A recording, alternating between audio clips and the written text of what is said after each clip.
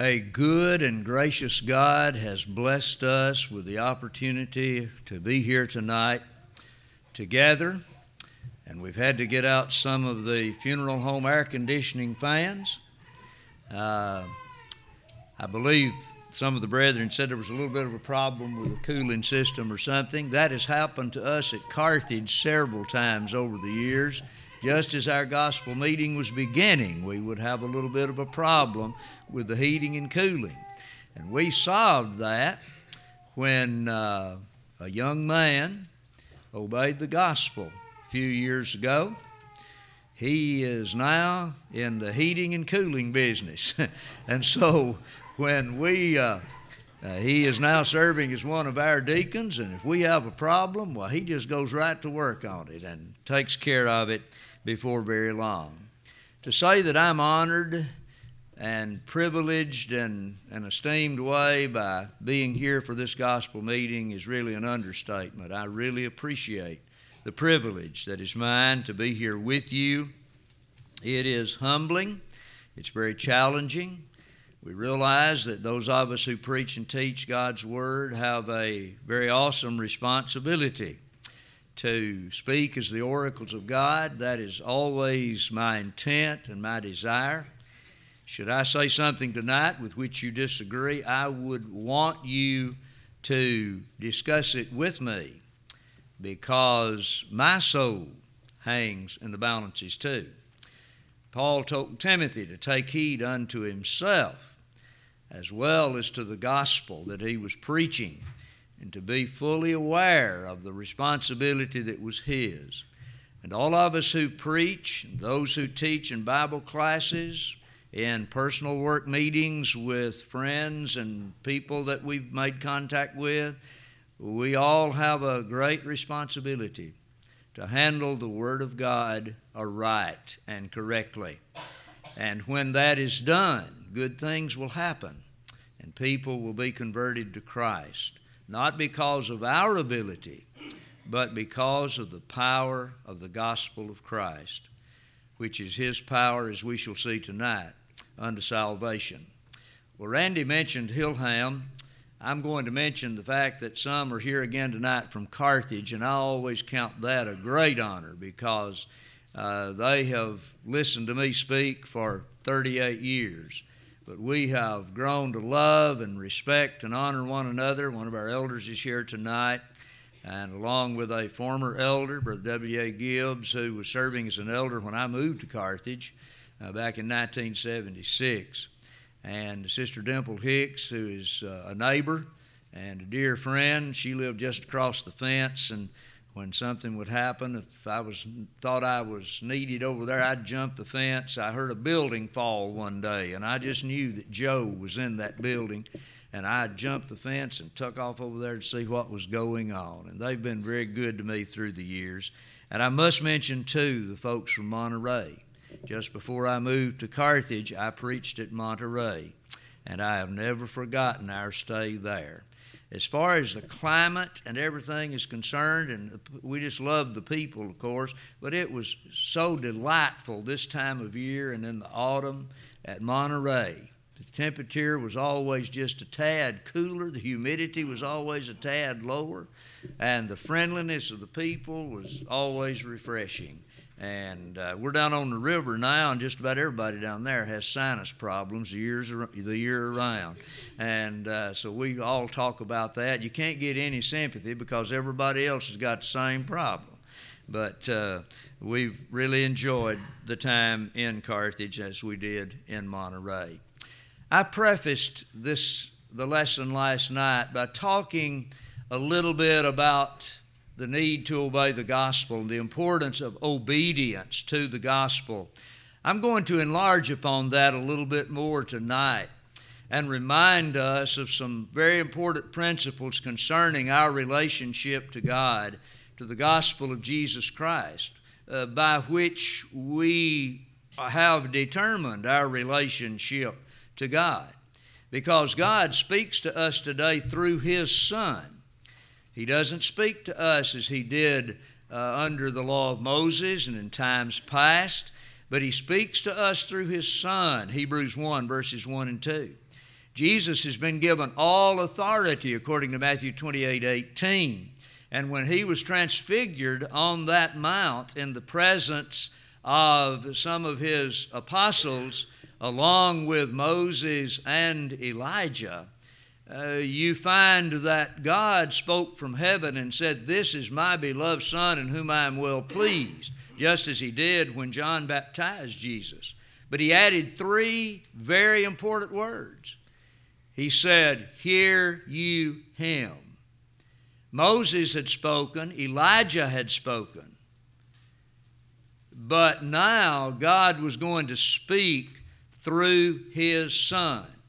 Moses and the prophets had had their say and their day, but now the period wherein Christ would be the authoritative one giving religious instruction, this would be his time, and we are to hear him now. There are many people who are still looking for modern day prophets. There are those who follow Muhammad and others, and they say, well, that he was the last great prophet. No, Jesus Christ is the blessed and only potentate, the King of kings and the Lord of lords. And we are to listen to him. We are to hear him and him alone. Before Jesus ascended to heaven, he told his apostles not to let their hearts be troubled and urged them to believe in God and believe also in him. And he talked to them about the fact that after he departed and returned to heaven, he would send another comforter who would guide them into all truth. Of course, he was speaking of the Holy Spirit. And we know that those promises which were made in John chapters 14, 15, and 16 were fulfilled in Acts chapter 2. When the day of Pentecost was fully come, the Spirit came and sat upon the apostles. And they spoke as the Spirit gave them utterance. They were even endowed to speak in tongues because there were many different peoples gathered on that day who spoke many different languages and dialects. Some have surmised that there were at least 17 different peoples present on that day. That is, Jews, devout men from many and various nations. But the message that was presented to all of those people was the same message. And that was the message of salvation. Most of us, or many of us, I should say tonight, because we have had a sizable number of young people here all week. And now young people's anybody under 50 to me, But we've got a lot of teenagers, a lot of small children. That's been so encouraging. And we have dispelled a myth that has sort of become entrenched the last several years, and that is that the day of the gospel meeting is over, that you just can't have gospel meetings anymore. Well, you folks have proven that wrong. And young people will come to gospel meetings. We helped with Jackson Smith County Youth Camp and have for many years, and we had been told on occasions that young people weren't interested in studying about heaven. And a lot of people bought into that you just couldn't interest children and young teenagers and so on in the subject of heaven. We had camp one year, and there was a young lady who was at camp that was killed in an automobile accident before the next year's camp. Some of us got our heads together and said, let's talk about heaven. And we studied the subject of heaven with those young people. You talk about interested in a subject, they showed the great, and we had, I've forgotten how many baptisms that year.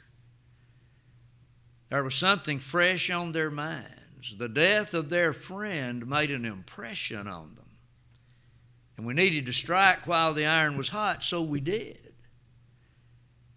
But I learned that young people are interested in heaven. And all of us ought to be. The gospel is the message of salvation. Paul said in Romans 1:16 that it is the power of God unto salvation to everyone that believeth, to the Jew first and also to the Gentile. That's in Romans 1:16. Earlier in Romans 1 verse 5, Paul points out that the purpose of his work as an apostle in preaching and teaching the gospel was unto the obedience to the faith among all nations. And when you go to the last few verses of the book of Romans, sort of a grand concluding statement, Paul reiterates that same thought, that same idea, that the purpose of preaching and teaching is unto the obedience of faith. You see, it's not enough merely to believe. Belief must be accompanied by and must produce obedience. It's not enough to tremble and say, as do the devils, I believe. The devils believe and tremble. But men, in order to be saved, must obey that gospel. In Hebrews 5, 8, and 9, we learn that though Jesus were a son, he learned obedience, and that he became the author of eternal salvation. Notice, the author, the originator, the giver of eternal salvation unto all those who believe, unto all those who obey him. That's Hebrews 5, verse 9. Jesus suffered much in this life. He patiently endured. And his hallmark statement was always, I want to do the will of the Father. Remember? Let this cup pass from me. Nevertheless, not as I will, but as thou wilt. That is, thy will be done. When an individual gets to the point that he really means what he sings, when we sing, have thine own way, Lord, have thine own way, that's when we come to have the mind of Christ. Because that is what the Lord's desire was. That's what his intent was always. And he was set on doing the will of the Father at whatever cost. Calvary was not enjoyable. It was not a picnic. It was not a rose garden. It was a tremendous physical and mental ordeal that he was willing to endure, that you and I might enjoy salvation. Morgan Medlin was telling me a while ago that there was a lady who told him one time that she had been attending meetings in which he was preaching for, I believe, 39 nights. 39 nights in succession. I remember some of those meetings that Morgan preached in. 10 days, 2-week efforts. And people would come. Sometimes they'd sit out on the car hoods or the fenders, and windows would be opened, and they'd be sitting outside listening. I don't think he was preaching in the meeting at McCoynesville once when a fella came in from outside, responded to the invitation, made the good confession, and was later baptized either in the building at Gainesboro or maybe down on Flynn's Creek. I don't know which. But I remember things like that. But you know what was being preached in those days was the message of salvation. I remember Brother Willard Collins saying that he always tried to develop a plan for a gospel meeting. He said, in the first lesson or two, I try to identify the problem. He said the problem is sin. He said in the next 2 or 3 lessons, I try to reveal the solution. And the solution is obedience to the gospel. Tell people how they can be saved from their sins. And then he said at the last couple of services, I try to provide motivation. You've identified the problem. You've told them how it can be solved. Now you got to motivate them. So without any reservation or shame, those brethren, Brother Collins and W.A. Bradfield and a lot of them, would preach sermons regularly on the judgment, on heaven, and on hell. I remember someone preaching a sermon entitled A Prayer Meeting in Hell, and you were never the same after you heard that lesson. And so much of the preaching was designed to tell people how to be saved from sin.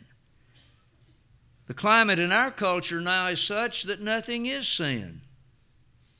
People don't even know what sin is.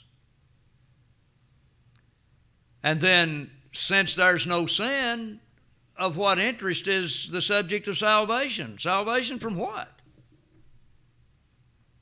There's no sin, I'm not lost. So why do I need to know anything about salvation? Do you know what we're preaching oftentimes today? The gospel of success.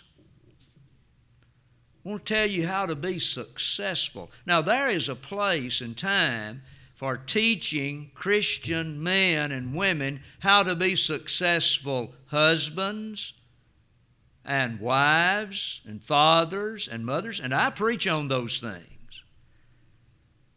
But somebody observed one time that we can be the best adjusted people in the world and still be lost. And that's really the truth of the matter. You can tell a person how to succeed financially, how to be successful in the business world, teach them how to be a good citizen, and obey the laws of the land and everything, but you still hadn't told him what to do to be saved from sin.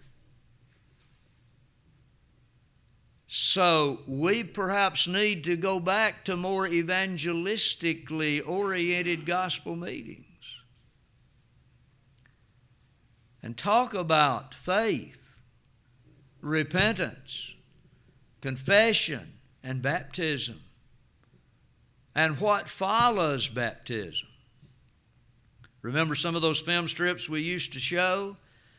You'd show those Jewel Miller film strips about how to become a Christian, and then you would follow up with, now that I am a Christian. That covers all of that matter that we simply boil down and say, be faithful. Oh, that speaks volumes. But we need to teach that being faithful involves doing all we can to bring every thought into captivity for Christ, as Paul described it on one occasion. Paul made no bones about it. He knew the gospel was God's power unto salvation, and he preached it wherever and to whomever. It made no difference if the people were poor or if they were very rich and powerful people. He preached the same message to kings and governors that he preached to the peasants in the marketplaces. He preached to them the gospel of Jesus Christ. Oh, he knew there would be scoffers, just as there are today. He knew there would be skeptics, people who would simply refuse to believe the gospel. But he preached it anyway. What do you do when people won't listen? What do you do when people get angry? What do you do when people sometimes get up and walk out? You keep on preaching the gospel. The same sun that hardens the clay will melt the wax. It all depends on what is setting in the sun. And men's hearts are like that. Sometimes you can preach the truth to people, and one person will have his heart touched. The person sitting right next to him will leave mad. That's the nature of the gospel. Paul understood that. If you study Acts 17 and lots of other passages, you'll find that there were several different responses to the very same gospel, even being delivered by the same preacher.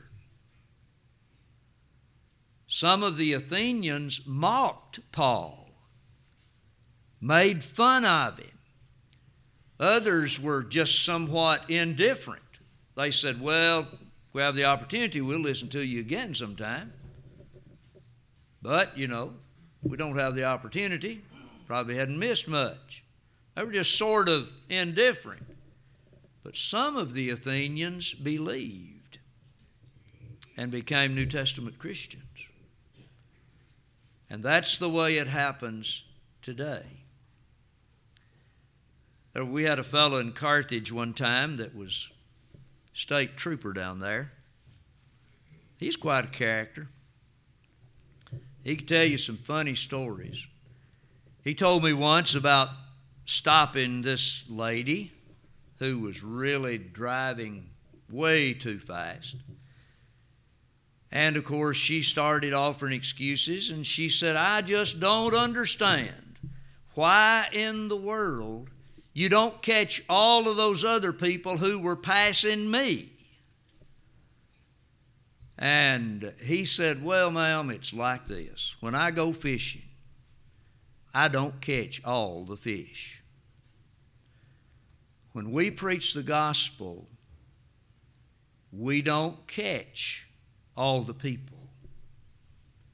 Because the nature of preaching and the nature of the gospel is, the design of the gospel is that people must respond voluntarily because they want to, not because they are coerced.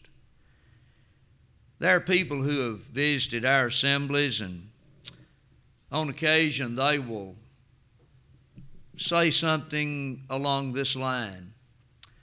It's good to go to a religious service and not have people coming back to you during the, quote, song of encouragement or invitation song and putting pressure on you to get saved. And in our part of the country, that happens a lot in some of the religious groups. And so it is refreshing to those people just to be able to sit and listen and exercise their will, their understanding, and to feel like they're not being pressured into doing something. And I've told more than one, and the other brethren from Carthage have too. That's not the way of the gospel. You preach it powerfully, you plead with people, but you do it lovingly. And then when they're converted, it's because they have received that word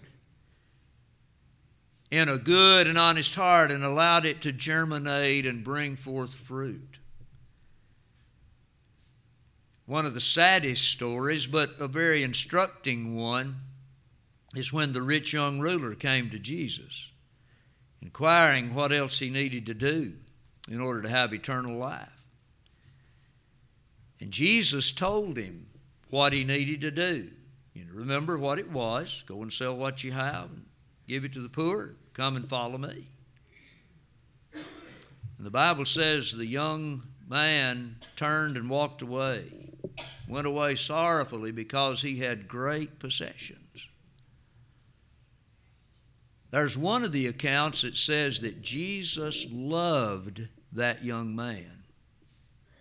He had great respect for him. He loved him. There was, no bad connotation to that now. He just looking upon him, he loved him. No different than anybody else. Jesus loves everybody. Wants all to be saved. But the thing that is so interesting is that Jesus did not run after him. He didn't beg and plead with him to come back. He didn't say, well, maybe we can alter that a little bit, and sort of water it down a little bit so it'll be more palatable to you. Now, if that'll keep you here with me and you'll follow me, no, he didn't make any deals with him. R.C. Oliver preached a sermon many years ago in Carthage entitled, "The Ground is Level at the Foot of the Cross." And so many of us at Carthage have never forgotten that sermon. The purpose of the sermon was to establish the fact that the conditions of salvation are the same for all people. Some people want to make a deal with the Lord, and they want to be saved this way or that way or some other way. I heard an interesting story the other day that involved Brother G.K. Wallace. I had an opportunity not to have a class under Brother Wallace, but while I was attending Freed Hardeman, he would lecture to us preacher boys. And Brother Wallace was even shorter than I am, and he had a little thing under the stand in Chapel Hall, and he would pull it out and step up on it, so he would appear to be higher. But he was always in command of the situation. Just the other day up at the lectureship at Southeast in Knoxville, Brother David Farr told this story that Brother Wallace told when he was in college. Brother Wallace was in a place conducting a meeting, and he was walking to the place where they were going to be meeting, and he heard footsteps running behind him. Now, that was before the days of jogging. So it sort of startled him because he knew whoever that was running and that they were coming up very quickly on him. So he turned around, and this young man ran right up in his face and said, "The Holy Ghost told me to come up here and ask you if you were saved." And Brother Wallace said, "Well, young man, the Holy Ghost knows that I am saved because I was baptized in His name." And he said, "You got another ghost after you. It's not the Holy Ghost that's after you." I can just see Brother Wallace telling him that. Now, that young man was going to try to tell him that he had had some sort of special revelation. And I'm sure Brother Wallace, before that conversation was over, told him a great deal about the plan of salvation that's revealed in the New Testament. But he asked Brother Wallace, "Are you saved?" Brother Wallace said, "Yes, I'm saved." And the young man didn't know where to go from there. He was really confused because he probably sincerely believed that the Holy Spirit directed him to question Brother Wallace about such things. But you see, we've gotten away from just establishing the basic principles of salvation. Telling people, you need to hear what God has said. Because listening to God is important. Have you ever taken a concordance and just looked at the word "hear" and related words and see how often God's people were told, listen to what I'm saying. Pay attention. And not only that, but take those things into your heart and impart them to your children and your children's children. Are we doing that today? Are we really teaching the Word, and not just in Bible classes? I'm telling you, it's no secret. You cannot combat all the philosophies and all the things that are being taught in the public school system and in other places in the lives of young people today with a 30-minute Bible class or two each week.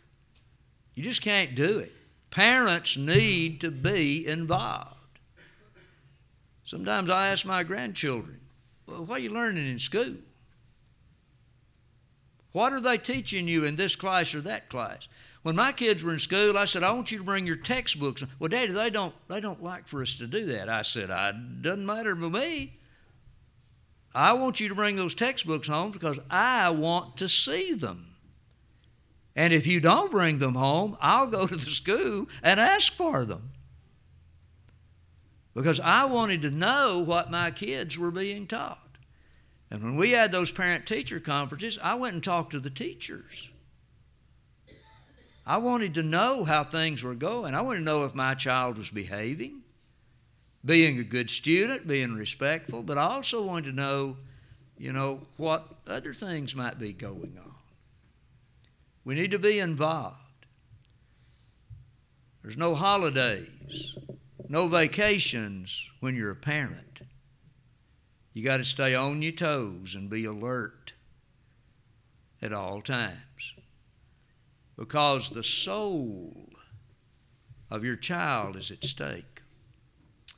And that is the most precious thing in the world. We need to view the value of all souls in that way. Why do you need to believe in Jesus Christ? Why do you need to turn from your sins? Why do you need to make that good confession? Why do you need to be baptized into Christ? Well, friends, the Bible clearly speaks to those things. Faith comes by hearing, and hearing by the Word of God. Romans 10:17. And without such faith, it is impossible to please God. Hebrews 11, verse 6. And that faith leads you to turn to God from sin. Because if you don't repent, you're going to be lost. As we said last night, not so much because Jesus condemns you. He came to save you. But you're simply going to remain in a state of condemnation until and unless you come to Him, because He is the only Savior. And His gospel is the only means of salvation. Paul said the gospel is the power of God unto salvation. Not a power, but the power. Do you notice in the New Testament, you never find a Christian where the gospel has not gone. And you never find a New Testament church where the gospel has not gone. We need to take the gospel into all the world, to every creature. And what is the response to that gospel? He that believeth and is baptized shall be saved. Mark 16, 15, and 16.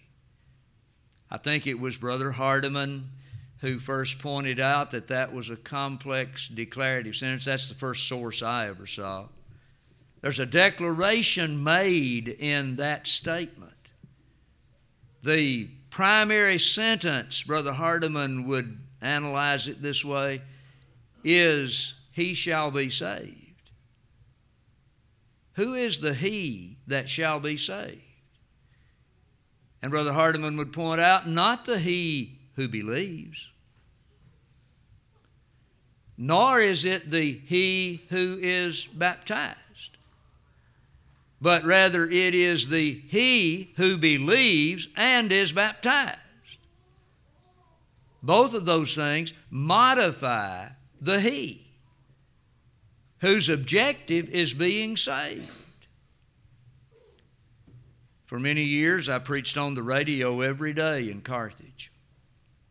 And I had learned from preachers before me of the importance of the basic fundamentals of the gospel. And we would talk about that passage in Acts 2:38 and other passages many, many times. There would be preachers from denominational churches that would sometimes call, and we would have discussions about those things and the establishment of the church and the matter of once saved, always saved, things of that nature. You see, people were listening and they were thinking about things like that. They were interested in things like that. That's still a need today. Why? Because everybody needs to be saved. Because they're going to be lost if they aren't. Why do we need to obey the gospel? We need to obey the gospel so that we can enjoy all spiritual blessings in heavenly places in Christ Jesus, Ephesians 1 verse 3. We need to obey the gospel so we can be saved eternally in heaven and avoid the terrible place called hell. A place where there will be weeping, wailing, and gnashing of teeth. A place of outer darkness where the worm dieth not, the fire is not quenched.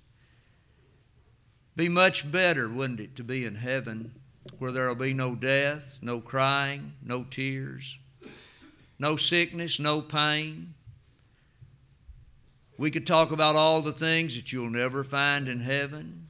There won't be any hearses, no funeral homes, no hospitals.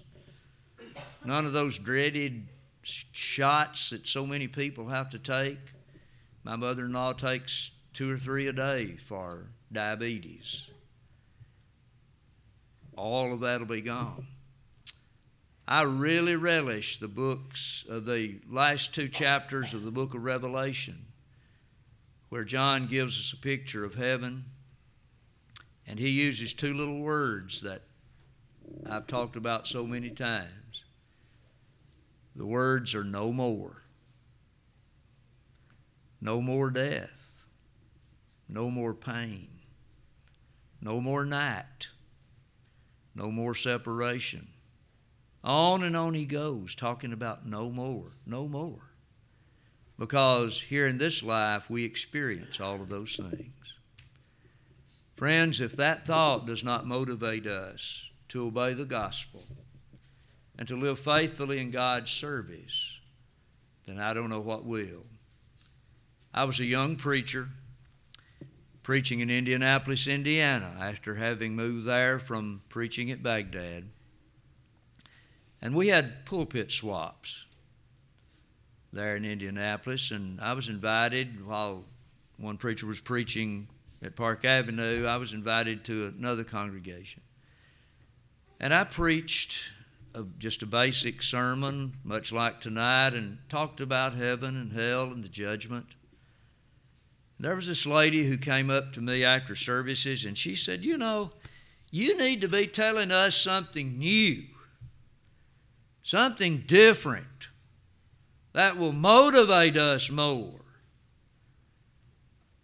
And I looked, I guess, a little bit sadly into her eyes, and I said, ma'am, I'm sorry. But if the things that I've talked to you about tonight do not motivate you, quite frankly, I am at a loss for what would. And that hasn't changed in all of these years.